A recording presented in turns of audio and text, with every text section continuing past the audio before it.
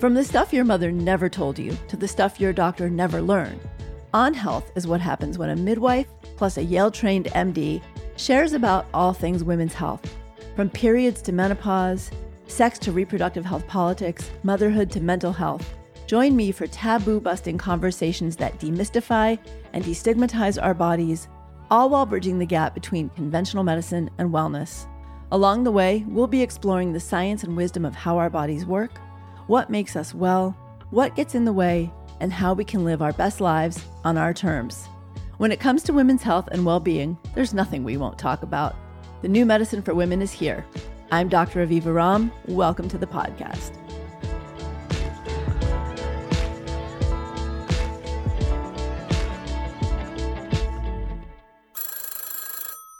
Hello, this is Dr. Aviva. Hi, Dr. Aviva. My name is Amy. My question is, can you please talk about postmenopausal vaginal dryness and pain during sex? Never had it before. Had a pretty easy menopause, but those two things are really kicking my butt, and they definitely lower my libido because having that experience of the dryness or the pain, just makes it less appealing. So I would love to hear what you have to say about that. I just got your book, your hormone intelligence book, and I love it. So far, I'm finding so much for before menopause, but looking for more information about postmenopause. Thank you. Wait, is that another call coming in? Hi, Dr. Romm. I would love for you to comment on menopause and painful sex. I really do not have any interest in going on hormone replacement therapy. I'm about 2 years postmenopausal. And in general, I've had really bad experiences with hormones and birth control and all of that in the past. I'm really healthy. I have a plant-based diet. I exercise. I get great sleep. I don't have any hot flashes, no digestion issues. And the only thing that I would be willing to try is maybe the estrogen cream, but I really can't find a straight answer on how much of that ends up in your bloodstream, or if you have any other recommendations or suggestions to help with painful sex, that would be awesome. Moisturizers and the standard things that I come across do nothing for me, and it's really, really affecting my relationship and my life. I dread sex and don't enjoy it at all. If you could give any advice or comments, that would be great. Thank you. I love your show and I love what you do. Bye.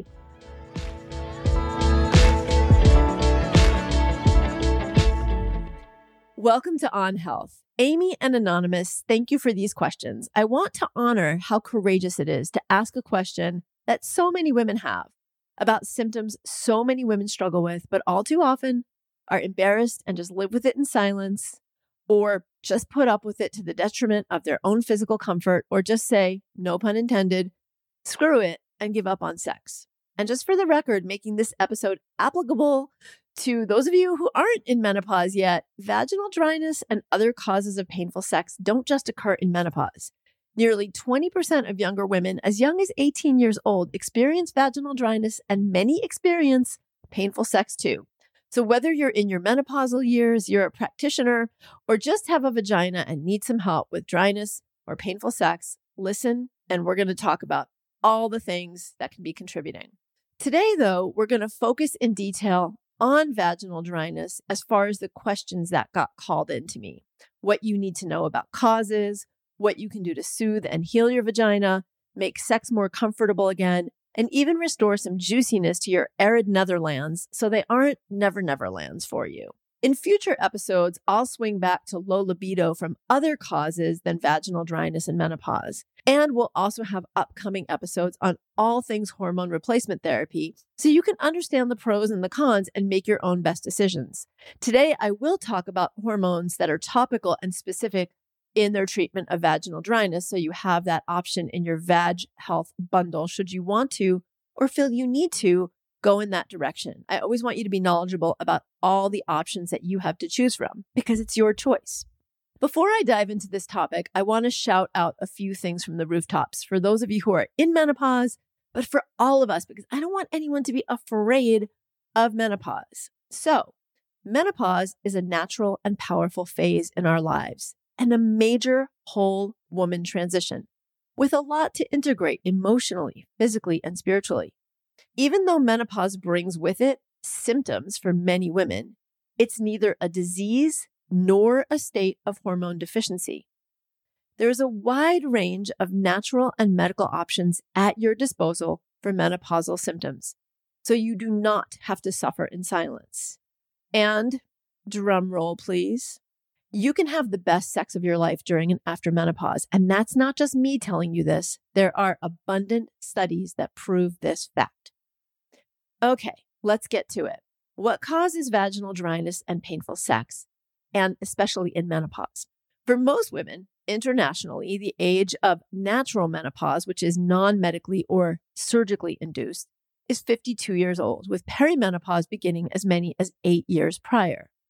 Sometime in these years leading up to this shift, our hormone levels of the potent form of estrogen called estradiol begin to decline. And once we're in menopause, defined as a year and a day past the very last period you've had, we produce predominantly a milder form of estrogen called estrone, along with us continuing to produce testosterone and lower levels of progesterone. Not only does this shift in estrogen types and levels herald a major change in our phase of life, but for many women, this shift is accompanied by a variety of symptoms from sleep troubles and mood swings to hot flashes, low libido, and vaginal dryness, which may in turn be accompanied by pain during or right after sex. And for many women, even if their libido is not low, that's kind of a buzzkill if it hurts when you're doing it. The reason for these changes is in vaginal health and vaginal tissue is because estradiol, that more potent form of estrogen that declines in perimenopause and menopause, is responsible for maintaining vaginal thickness and elasticity, keeping the vaginal surfaces moist, maintaining optimal genital blood flow, and maintaining a healthy vaginal microbiome. Hands down, the most common cause of painful sex in menopause is vaginal dryness, both of which are part of a constellation of symptoms called genitourinary syndrome of menopause or genito syndrome of menopause. Sometimes you'll see it as GUSM or sometimes GSM. And this is all due to the natural decline in estradiol levels.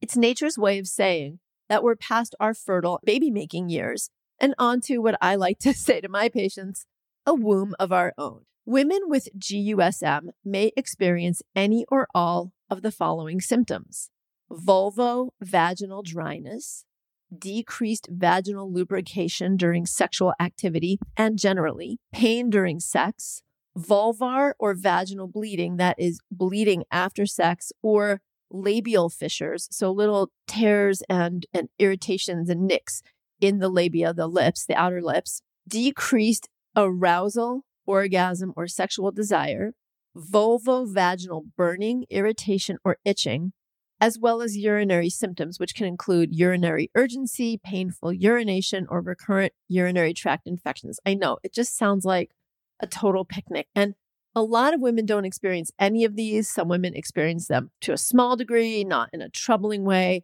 But for some women, any or all of these can be a real game changer when it comes to physical comfort and also comfort during sex. Now, to make sure we're all on the same page here, your vulva is all the outside lady parts that you can see if you were to hold up a mirror down there with your legs slightly spread apart. And your vagina is the tube that extends up inside where tampons go in and babies come out. If you don't know these terms, you're not alone, but please do get literate about your body because it's important for a whole host of reasons, from personal pleasure to describing symptoms to a care provider if you need to, and getting proper medical care. You can learn all about your lady parts over on my website in a Let Me Introduce You to My Lady Parts blog and podcast. And for those of you who are new to my podcast, you might not know that I always include a corresponding article along with these podcasts so you can just keep doing whatever you're doing. If you're out on a run, you're in the car with your kids, probably not so much if you're listening to this episode, but whatever you're doing. And you don't have to worry about writing down all the notes if I talk about supplements or herbs or doses or lists of things that you want to remember. just head over to my website. You'll find the article corresponding by the name of the podcast, and you can have everything there for you. So enjoy whatever you're doing. Keep relaxing, keep listening. And again, you can learn all about your lady parts in another episode and a blog over at my website. So back to vaginal dryness and all these things that we're talking about. The technical term for when things are dry down there and the tissue is more contracted and not as plump and juicy when there's vaginal changes due to menopause and other causes that I'm going to talk about is called vulvovaginal atrophy. Now, I don't think this is a very sexy term, and it's not really all encompassing, and it sounds kind of permanent, which it doesn't have to be because there are effective therapeutic approaches you can take. So I don't love saying to my patient, oh, you have vulvovaginal atrophy. It doesn't sound very nice, but I want you to have accurate names. And so for the sake of accuracy, as I explain to my patients, I'm also using it with you. It's not just natural menopause that can cause vaginal atrophy and with it vaginal or vulvar dryness and painful sex. Other causes include surgical menopause, like it can happen if you have a bilateral oophorectomy, so both of your ovaries are removed, premature menopause, temporary decline in estrogen levels due to postpartum or lactation or even stress, hypothalamic amenorrhea, anti-estrogenic drugs, and other medications which may not cause atrophy, but can also cause vaginal dryness, including antihistamines, for example. While genitourinary syndrome of menopause is the most common cause of vaginal dryness and painful sex after menopause, other conditions to be aware of that can cause vaginal discomfort and pain with sex for menopausal and postmenopausal women, as well as women who are not yet in menopause, include vulvovaginitis. Now, this is most commonly caused by candida, bacterial vaginosis, or a sexually transmitted infection like trichomoniasis, gonorrhea, or chlamydia. Approximately 75% of women will develop symptomatic vulvovaginal candidiasis, so that's yeast infection, at least once in our lives. The North American Menopause Society says in menopause, an increase in candida infection has been associated with the use of hormone therapy and systemic diseases such as diabetes and immunodeficiency states. So you can still get normal yeast infections that cause irritation and vaginal dryness down there, but if you're getting them recurrently, it might be because you are on hormone therapy, particularly oral hormone therapy. We're going to talk about topical hormone therapies in a bit. Or you might just want to make sure that you don't have high blood sugar or anything else going on. Inflammatory conditions like lichen sclerosis, lichen planus, and lichen simplex chronicus, which are local vulvar conditions, can cause significant itching, irritation, pain, and painful sex.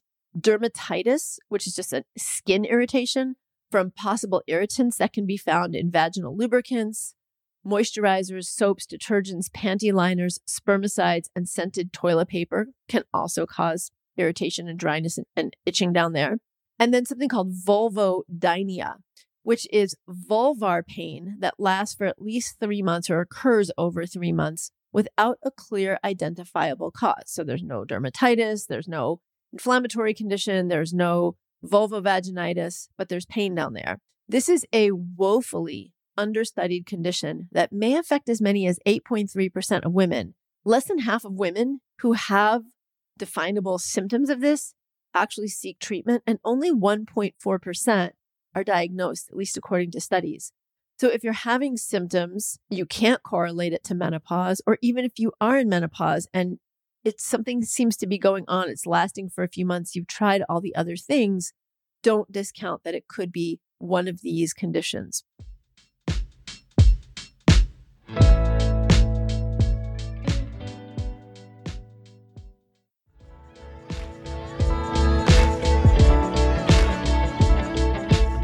If you're not reasonably certain that your symptoms of vaginal dryness or pain with sex are due to menopausal changes, if symptoms have a sudden onset, if they're severe, or they're accompanied by vaginal odor, pain outside of having or just recently having had sex, or if there's vaginal bleeding, more than just a little bit of spotting on a tissue that you might see after sex, be sure to have a provider do a thorough exam and history to rule out other possible causes, as these conditions also have effective therapies that can relieve your discomfort. If you think you're in this alone, guess again. It's estimated that at least 50% of postmenopausal women have some amount of vaginal atrophy as a result of decreased estrogen levels. One U.S. study found that 50% of sexually active women aged 40 to 65 reported at least one symptom like vaginal dryness or pain with sex. And in another study, nearly half of menopausal women experienced vaginal discomfort, most commonly vaginal dryness, and pain during intercourse, 85% and 52% respectively. Not only are vaginal dryness and painful sex common, but they very commonly affect women's sense of well-being. In that same study that I just mentioned, 80% of participants said that vaginal discomfort negatively impacted their lives, particularly with regards to sexual intimacy, 75%, ability to have a loving relationship, 33%, and overall quality of life, 25%. Women further reported that it made them feel old and affected their self-esteem, 26%. And that's part of why I shared that data early on in this podcast. About 20% of women, even younger, including in their late teens, 20s, are experiencing this, because it's not just something that happens because we're old. And being old doesn't mean you have to have a dry cooch. It just is a function of this estrogen going down. And the more decline you've had in your estrogen, or the lower your estrogen may have been from the start, the more you may experience these symptoms. Now, this is something I really want to tell you that's super important, and not to be scary, but I really want you to know this. Healthy vaginal tissue acts as a barrier to infection. Irritated, sore, cracked, dry, vulvar vaginal tissue makes us more susceptible to sexually transmitted infections, including HIV. Now, you may be thinking, what? I'm 60 years old. I don't have to worry about this. Look, ladies, first of all, just because you can't get pregnant anymore doesn't mean you can't pick up an infection from someone. And you may be single or entering into a new sexual partnership or having many sexual encounters. And you may be thinking, I don't really need this. Stop right there. Who needs condoms? You do too. It doesn't end just because you can't get pregnant anymore. So happy, healthy vulvar and vaginal tissue or not, remember, put a sock on it if you're having sex with a penis, basically someone who has one. All right, there's help at your fingertips. And yes, that is kind of a joke, because we do apply some of these remedies that I'm going to talk about with our fingertips. There's a lot more to preventing and treating dry, irritated vaginal tissue, reversing vaginal dryness, and making sex more comfortable than hormones, though those can be used too. There's a panoply of wonderful, 100% safe, practical options that you can try. There are some herbs and supplements, and one tip that may surprise you. That said, an estimated 6,000 U.S. women reach menopause every single day. That's over 2 million a year. And according to one frequently cited survey, and all the links to these surveys and all the bibliography, the references are over at my website in the article accompanying this podcast, an average of 27 million women between the ages of 45 and 64, or 20% of the American workforce, experience menopausal symptoms each year. Additionally, about 5% of women experience early menopause between the ages of 40 and 45. As such, even though there are some wonderful products on the market, we are a veritable gold mine. I mean, this is tens of millions of women, y'all. We're a gold mine for companies seeking to profit from our discomfort. And I'm not just talking about pharma here, although yes, definitely that too. If you just do a search for menopausal products, you're going to come up with an insane number of startups, companies that are willing to sell you all kinds of things. Some of them are great. A lot of them, even some of the great ones, are making a lot of false claims, particularly when it comes to topicals, supplements, and herbs. So I'm going to break a lot of those down for you today. So some of these may be offering helpful solutions, but many of the companies that are, in my opinion, overpopulating the marketplace are offering a lot of false hope and exaggerated claims in the form of bottles of pills and tubes of lubes. So let's start with what are known to be effective, easy, and practical tips that you can use for vaginal dryness and painful sex. First of all, your vulva and your vagina are self-cleaning. So to avoid further irritation, to prevent irritation if you are perimenopausal, so you know this stuff ahead of time, and also to prevent damaging your precious vulvovaginal microbiome ecology. Clean your vulva with water only. If you do want to use a soap ever, you can use mild soaps while you're bathing or showering, but don't apply them to your vulva. Definitely do not open up your labia and get in there with any soaps or any cleanses or anything that's scented or anything like that. Just water is really, truly, truly, truly the recommendation. You can pat your vulva dry after bathing. Just be really gentle and pat dry. And then if you want to, you can apply a preservative-free emollient like a vegetable oil, like coconut oil, or a moisturizer lube like I'm going to talk about topically to retain moisture and improve barrier function. So you take your shower, you take your bath, you get out, you do a little pat, pat, pat, and then you apply something emollient and moisturizing to the surface over your vulva on the inside of your labia, not up inside your vaginal canal. Although you can do that with some of the lubes and moisturizers that I'm going to talk with you about in a little while. After you pee, instead of drying yourself with toilet tissue, you could rinse the vulva with cool water and pat dry instead. You can simply keep a peri-rinse bottle in your bathroom. They're available online or at any pharmacy. Just cool water, rinse yourself. It's almost like a little bidet in a bottle, and then pat dry gently. Wear 100% cotton underwear during the day. No thongs, nothing that's going to get up in there. That's going to irritate, nothing with nylon in it. Make sure the crotch at least is 100% cotton. And no underwear at night. Go commando at night. Let yourself air out down there. Avoid all vulvar irritants, perfumes, dyes, shampoos, detergents. Even be really careful with organic bath salts because some of those scents may or may not be 100% natural. And even if they are, they may be irritating. And never, ever, ever douche. If you're in perimenopause and you're still menstruating, consider switching to 100% cotton menstrual pads. If regular pads are irritating, I like the 100% cotton anyway. You can listen to my recent podcast on Thinks Again, the problem with PFAs in our menstrual products. And the reason to switch to pads may be that tampons can be adding to your irritation. Think about them. They're cotton tampons that are meant to absorb blood, which means they're also absorbing moisture from your vaginal wall. So pads over tampons if you have vaginal dryness. Additionally, use adequate lubrication when you're having sex, intercourse, or vaginal penetration. Even if you're using a vibrator, make sure to use adequate lubrication. You can apply cool gel packs to the vulvar area after sex for comfort if you feel irritated or uncomfortable. And I'm going to talk more about this in just a minute. And check with your provider about medications that you might be taking that can cause or contribute to vaginal dryness, like those antihistamines that I mentioned earlier. And whenever possible, avoid unnecessary antibiotic use to prevent damage to your vaginal flora ecology.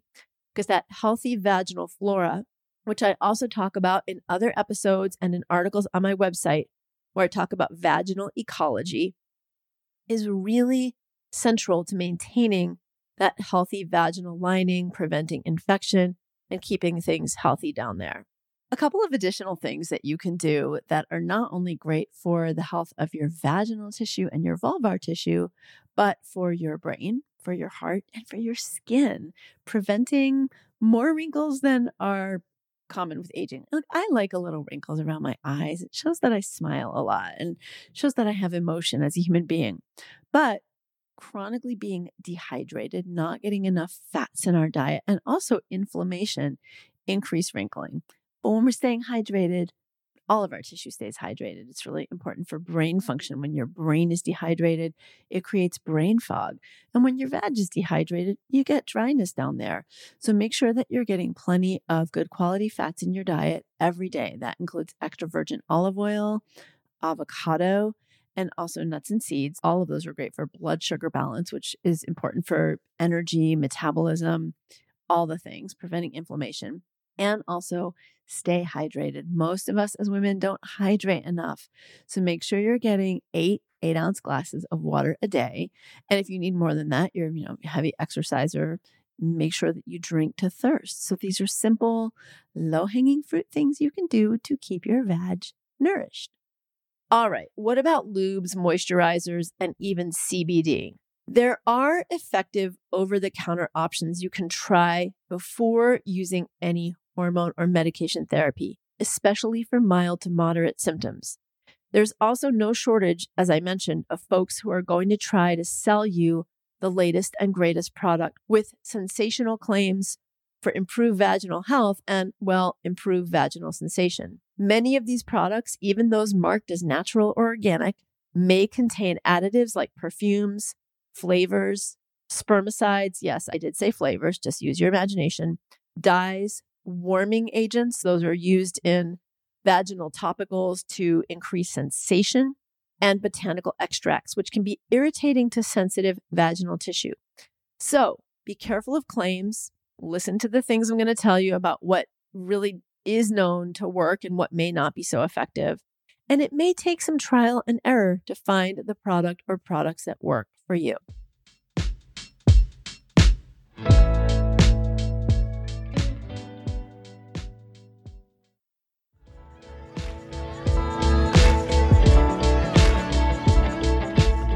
Topical products can be divided into lubricants, moisturizers, and natural oils. And some of these cross over into those several categories. They do not contain hormones unless the product says that they are a hormonal product. So hormonal creams contain hormones and may be a little bit moisturizing. But just over-the-counter lubricants, moisturizers, and natural oils, unless they say they have hormones added, don't. They don't have an effect on the vagina's thickness or its elasticity, which is what hormones do. They increase the thickness and the elasticity. But they can provide moisture and provide lubrication, which can ease comfort and add some moisture back to the tissue. Vaginal moisturizers can be used every 2 to 3 days as needed. Lubricants can be used each time you have intercourse or other penetrative sex. Before we explore the topical, non-hormonal options you can try, please note that oil-based products should not be used when you're relying on latex condoms for birth control if you're still menstruating or aren't sure if you're menopausal yet, or STI prevention, as they can cause breakage in the condoms, which might not be visibly obvious. Breakage enough to let sperm through or to let organisms through that cause infection. Lubricants can be water, silicone, or oil-based, and those are used to help in reducing friction during sex. They're designed to be applied before sex and typically don't have effects that last very long. I could make a joke there too, but just use your imagination again. I'm just in a mood today, aren't I? Moisturizers are bioadhesive. That means that they're designed to stay on the vaginal tissue. So they're longer acting than lubricants and actually add moisture back. They're applied on a regular basis, typically every 1 to 3 days, to help retain moisture. An increasingly popular ingredient in both lube and vaginal moisturizers is hyaluronic acid, a component of our own skin with impressive water-attracting properties that have made it a star hydrating active ingredient in a variety of skincare products. It's also one of the few ingredients that actually has some research behind it, and I recommend it to women in my practice on the regular who are struggling with these symptoms. One study found that hyaluronic acid vaginal moisturizer was as effective as one with a polycarbophil base, so as a more synthetic polycarbon that adheres to the vaginal tissue. I want you to be aware that a lot of lubes are not vagina friendly, and I have an entire blog about that. It's called When Wetter Isn't Better. So I really want you to know that there can be a lot of these ingredients that are not vagina friendly. They can alter your pH, aggravating vaginal infections or leaving you more open to them, causing more irritation. Some of them actually draw moisture out of the vaginal walls, having a counterproductive effect. So look at that article as well if you're trying to pick a lube or moisturizer and you're still not sure what direction to go. But hyaluronic acid is a great direction to at least try. Another recent study, and this is really interesting, this was a systematic review, concluded that hyaluronic acid has efficacy similar to vaginal estrogen in treating vaginal atrophy. So if you're just hells to the no on using vaginal estrogen, definitely try this first. And if you're seeing a doctor, a midwife, a nurse practitioner, they should know about this too and how to guide you in using it. But it's pretty straightforward. You can find products on the internet. Again, look for ones with hyaluronic acid, but that don't have all the other added things, the scents, the flavors, et cetera, et cetera. Randomized studies comparing hyaluronic acid to vaginal estrogen head to head have found similar improvements in symptoms, though some suggest that hyaluronic acid may not be as effective as estrogen in normalizing the vaginal microflora. So again, in my opinion, a great thing to try if you're having vaginal dryness for any reason, not just in perimenopause or menopause. And if you are thinking or somebody's recommending estrogen, but you don't want to go there, this is a great thing to try first. So we've talked about lubes, we've talked about moisturizers. Now let's talk about natural oils. Coconut oil is probably the most common one, and it can be used both as a lubricant and a moisturizer. While there's been very little research on using coconut oil for vaginal dryness specifically, studies have shown that it is effective as a moisturizer in other conditions that cause dry skin, like atopic dermatitis. And many of my patients find it extremely helpful. And this is interesting because with atopic dermatitis or eczema, that's another term for it, we use a very similar approach. Like with little ones who have eczema when they're children or even adults, I say, take your bath or shower, then gently pat dry. Don't dry vigorously because you want to retain some of that moisture. And then what you do is apply the moisturizer over that and it holds some of the moisture in. So as I mentioned earlier, when you do that shower, bath, or peri-rinse and pat dry, that's when you can use something like coconut oil on your vulva at the entrance of your vagina to add some moisture back. Keep in mind that natural oils will stain. So you might want to put on a light pad if you don't want to stain your underwear or don't want the oil to seep through onto your clothes. Not so fun. What about CBD and THC oils and suppositories? There are numerous products on the market, and studies do show that oral use of CBD and THC products may be helpful for a number of painful gynecologic conditions, including endometriosis and period pain, which I talk about in yet another podcast episode. A recent survey found that over 60% of women with chronic pelvic pain from endometriosis, vulvodynia, interstitial cystitis, or urinary chronic pelvic pain and or irritable bowel syndrome have used CBD orally. A lot of women are turning to it. But I've yet to find studies on CBD or THC oils for the relief of vaginal dryness or painful sex due to vaginal dryness, either used orally or topically. Now, topically, it is possible that some of the products that women are getting benefit from that do include THC or CBD are oil-based, so they may be providing relief due to lubricant and moisturizing effects. Or there may be some anti-inflammatory, vasodilatory, or pain-relieving effects, but these haven't been studied for these menopausal symptoms. That said, products that are scent and irritating ingredient-free may be reasonable to use as oil-based topicals. Now, the North American Menopause Society includes, among their recommended treatment options, the topical application of lidocaine. You can get a lidocaine cream from your doctor or midwife, etc., to the vulva as a numbing agent before penetration, as an option for women for whom sex is painful. I've never used this, and while I'm not opposed to it, I do have to say that my team and I found this approach a little unnerving. It's an option, it's your body, and you get to make the rules. Zero judgment from me. And it may be a stopgap option if you don't want to use hormone therapy and aren't getting enough relief from other recommendations that I've shared with you. Or if you have vulvodynia, or if you have lichen sclerosis or one of the other related conditions that you do need some topical lidocaine to feel a little bit like you can get past that discomfort from those conditions. But I would be remiss to not say that I feel conflicted about any suggestion that suggests women numb sensation in order to have sex. And I also feel that if your body is saying, ouch, it's better to heal first before using something that allows you to numb out so that you're bypassing your body's own warning sensation of hey, something's going on down here. Now, I told you early on that there would be a surprising tip. Here it is. As counterintuitive as it might seem, if sex is uncomfortable, sex can help with vaginal dryness. And if your painful sex is due to vaginal dryness, it can then help in turn with that. Regular sexual stimulation, alone or with a partner, and that does not have to include any penetration, promotes blood flow and the natural secretions that keep the vagina healthy. If not painful to you, penetration with a partner or a vibrator or another sex toy can help maintain vaginal width, length, and tone. But if penetration is painful, then please find non-penetrative methods for pleasure while doing the healing on your tender vulvar or vaginal tissue. Nobody should have to have sex that hurts.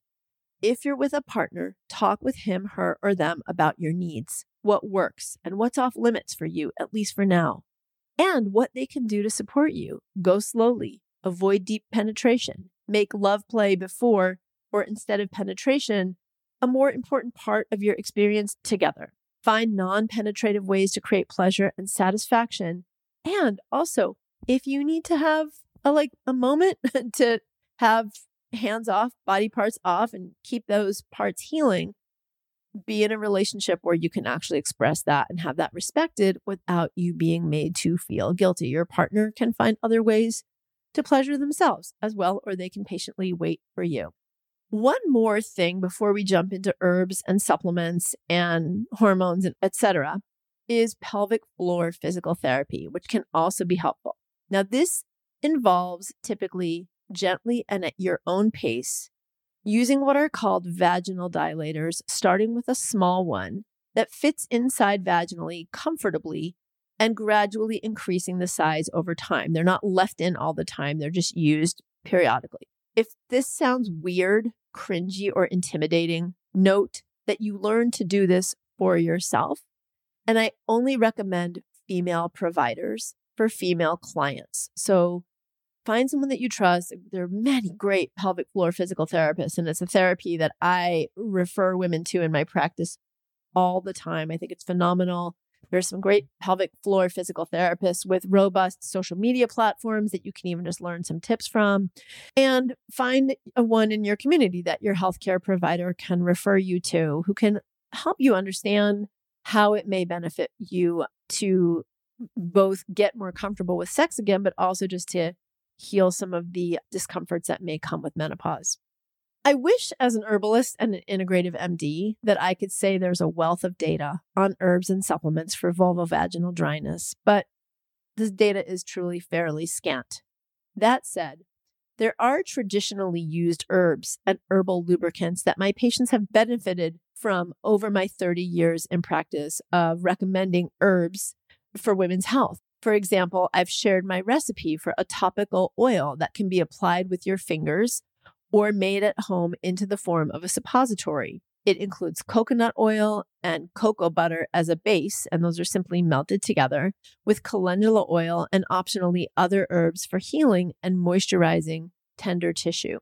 I also frequently turn to Vitex, which is also called chasteberry or chaste tree, which is a phytoestrogenic herb that has also been shown to increase progesterone and possibly estrogen levels when taken orally internally, so as tincture or as capsules or tablets for my menopausal patients, because it has been shown to be effective for hot flashes and other vasomotor symptoms of menopause, including night sweats. A recent review of the literature suggests that at 4 milligrams a day over 16 weeks, which is the minimum effective and safe dose, Vitex may also improve vaginal tone, increase vaginal lubrication, make intercourse more comfortable, and may also improve libido. So it's something that you can consider trying, and you can learn more about over on my website and in my book, Hormone Intelligence. Another herb that you may hear about is called Pueraria mirifica. And I want to share the pros and cons. Traditionally, this is used as a vitality enhancer and rejuvenating agent, particularly for, and I'm doing air quotes here, older women.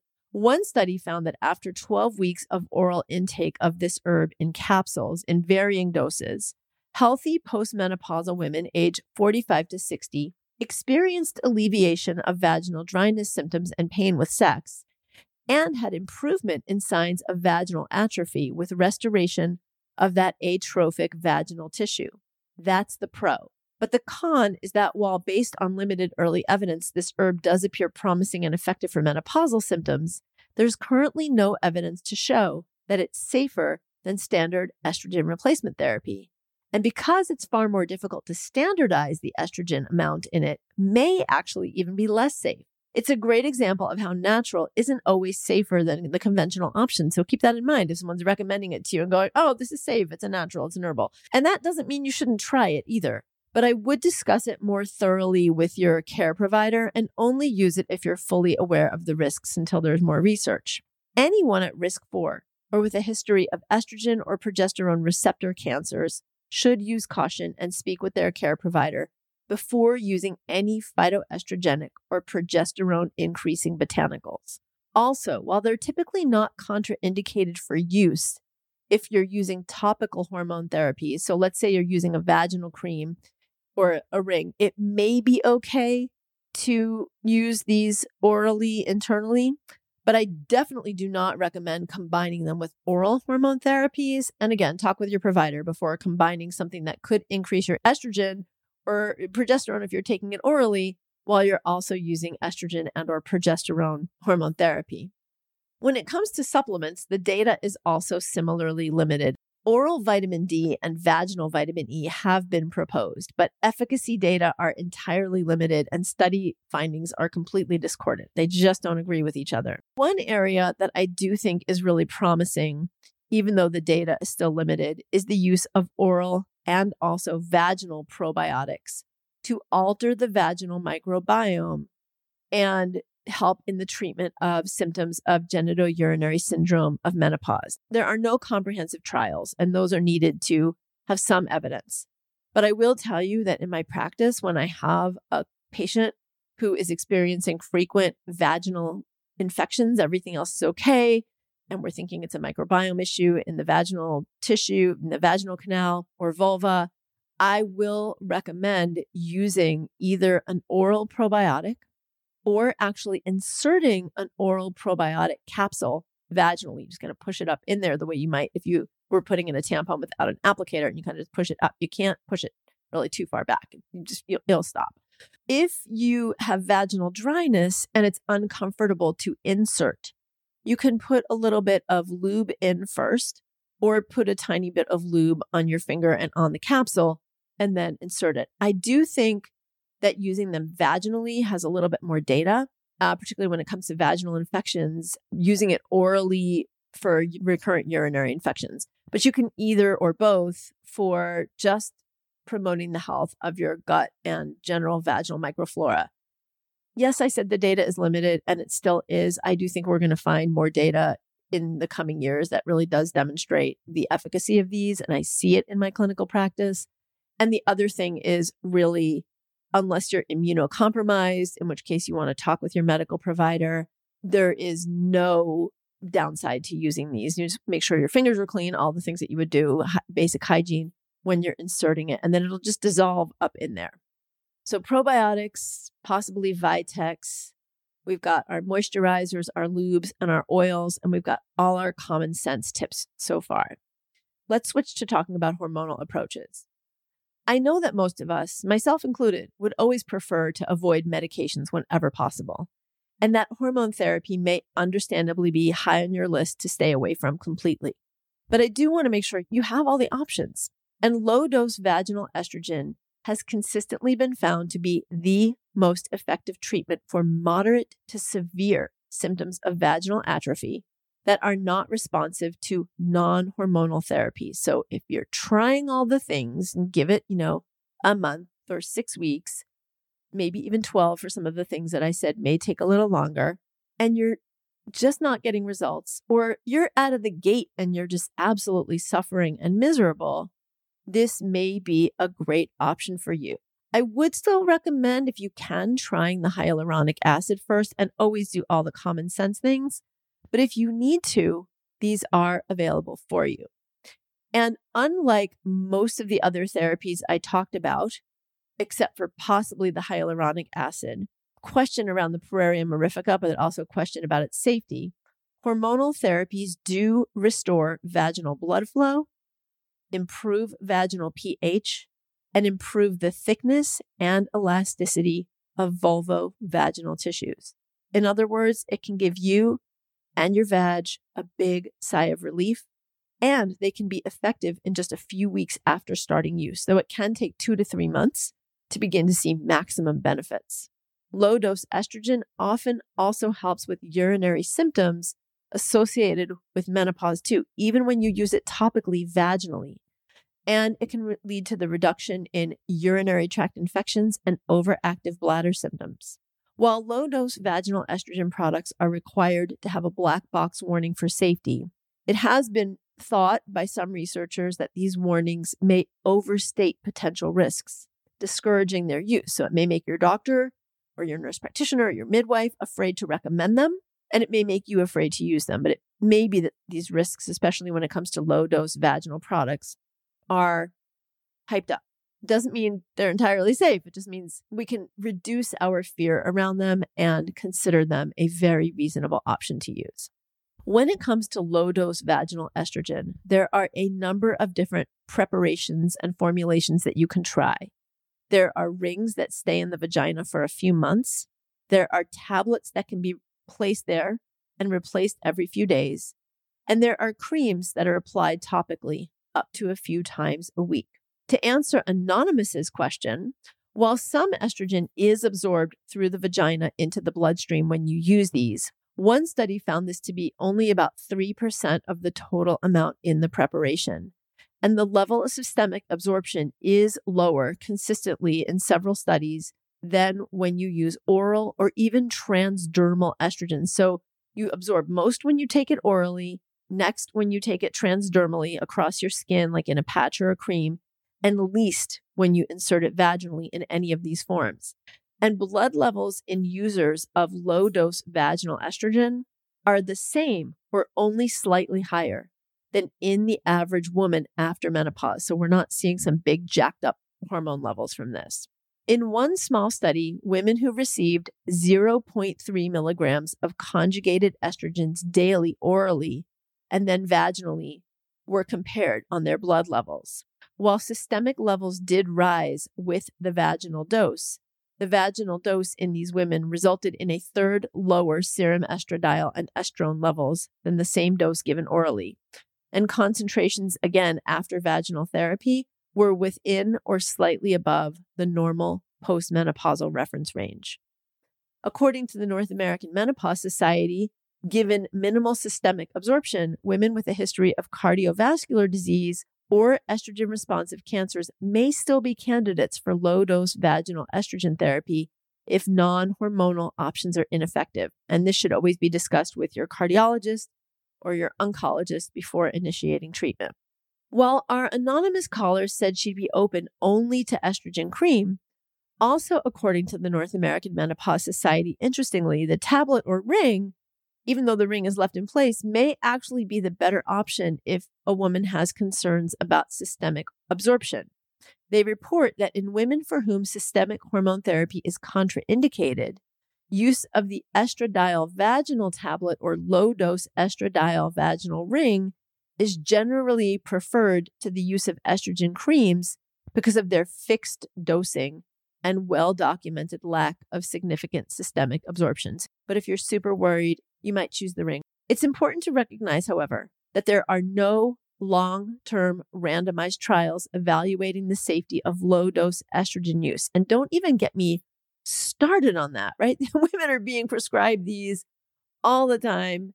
As I mentioned, millions of women in menopause, 6,000 women going into menopause every day in the United States. And what? There are no long-term studies on this. This is nuts because people might be put on them for years or a decade. That said, long-term observational data has not shown any increased risk of breast or endometrial cancer, coronary heart disease, stroke, or venous thromboembolism using these low-dose vaginal preparations. Another option is the intravaginal use of a hormone called DHEA. So you can consider that instead of the estrogens, probably some similar risks, but many women are more comfortable with the DHEA than the estrogen as an option. And there is an oral medication called ospemifene, which is a SERM. That's a weird sounding acronym, which stands for Selective Estrogen Receptor Modulator. And that's a drug that acts like estrogen on some tissues, but blocks the effect of estrogen on other tissues. So when you use a SERM, the estrogen is going where you need it to go, like your vaginal tissue, but then it's being blocked in other tissues that may be more susceptible to developing cancer from the stimulation of estrogen. So lots and lots of options for you to choose from. And think of this as kind of a stair step. You don't have symptoms, you don't have to use any of these things, or you can just use lube for pleasure and comfort. Very mild symptoms, try the common sense things, and then maybe try some of the lube and moisturizers. Symptoms more significant, you can consider using hyaluronic acid, or you can do that even for mild to moderate symptoms, and you might consider the Vitex. And then if you're not getting results, that's when you can consider, well, how severe is this? How much discomfort am I in? How much is this affecting my quality of life, my relationship, all the things that make you feel like you're getting the most pleasure and enjoyment and just physical comfort day to day, right? Like getting recurrent urinary tract infections means that you might be taking antibiotics over and over. So then, what is the better choice? Using something that is effective, generally safe, even if you use it for a few years. Because keep in mind, a lot of women have these symptoms for a few years after menopause, and then they regulate out as well. The symptoms start to get milder. Not for everyone. Some people need these treatments long-term, but some people try them for 6 months, a year, 2 years, and then they're able to not use the low-dose vaginal estrogen anymore. So there's room to kind of mess around with these things a little bit, of course, carefully and with guidance if you're going into the hormone therapy range. But what I really want to emphasize is please don't let yourself suffer. In my practice, whenever possible, I start with the common sense and the safe, natural approaches for a few months at least before even progressing to recommending hormone therapy. So I always tell my patients all the options. But if a woman is really struggling and she's tried everything and she's still uncomfortable or suffering, I do think having a happy, healthy vagina for so many reasons outweighs the risks of short-term or intermittent use of hormones for women at low risk when using them. I think of everything I'm sharing with you in this episode and all my episodes as the new medicine for women. We get to pick what approach is best for our health and our lifestyles, using the knowledge and information we have about what's safe, and then escalating to medical therapies when needed, but not creating dichotomies that prevent us from feeling comfortable making choices and using what helps us feel our best. Too often, I see women in my practice all the time, women who write to me online, who simply go untreated and live with the discomforts of vaginal dryness. And if vaginal dryness is affecting their sex life, just decide to forego or tolerate sex. In a survey mentioned earlier, 37% of women with these symptoms did not even consult any healthcare professional, and 40% waited for 1 year or more before doing so. And although 78% used some form of treatment, this consisted mainly of lubricant gels and creams, and only 34% of women had used any form of hormone therapy. Why? Some women may not be aware that their symptoms are a treatable problem and instead see them as an inevitable part of aging. Many feel uncomfortable discussing sexual issues with their provider, particularly but not only when their provider is male. 70% of medical doctors report having received no training in supporting women in menopause with their common symptoms. And most medical practitioners don't effectively elicit information from their patients, if they ask at all, about vaginal and sexual symptoms, because they too are often uncomfortable and haven't been adequately taught to do so. Due to lack of knowledge, perceptions about the cost of specific therapies, and fears, misconceptions, and lack of knowledge about how to even prescribe hormone therapies for women in menopause, many practitioners may recommend less expensive, less effective, or just over-the-counter therapies, which may improve mild symptoms, which may not address significantly low estrogen causing symptoms in women who would benefit most from hormone therapy, low-dose topical vaginal estrogen therapies. But there are so many things you can do to try to restore comfort, ease, and pleasure in your body and in your life, and also prevent problems like infection from dry, irritated vaginal and urinary tissues. So please don't suffer by living with untreated vaginal dryness, pain with sex, or giving up on sex that you otherwise want because it hurts.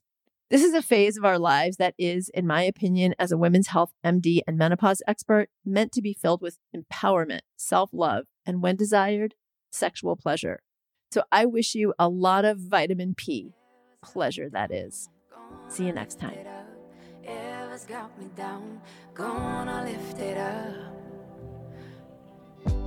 I hope you enjoyed this episode, that it helped you to feel seen and heard, and perhaps that it even brought you some aha moments. Please share the love by sharing this with a friend or someone in your life who could benefit from the kinds of things we talk about in this space. Also, make sure to follow me on Instagram at dr.avivaram and go to avivaram.com to join the conversation about the show on my blog. While you're there, you can sign up for my free newsletter with tips on taking back your health. Be sure to leave a rating and a review for the podcast and follow the podcast to be notified of new episodes every week. Can't wait to see you next time. Gonna lift it up, whatever's got me down. Gonna lift it up, whatever's got me down.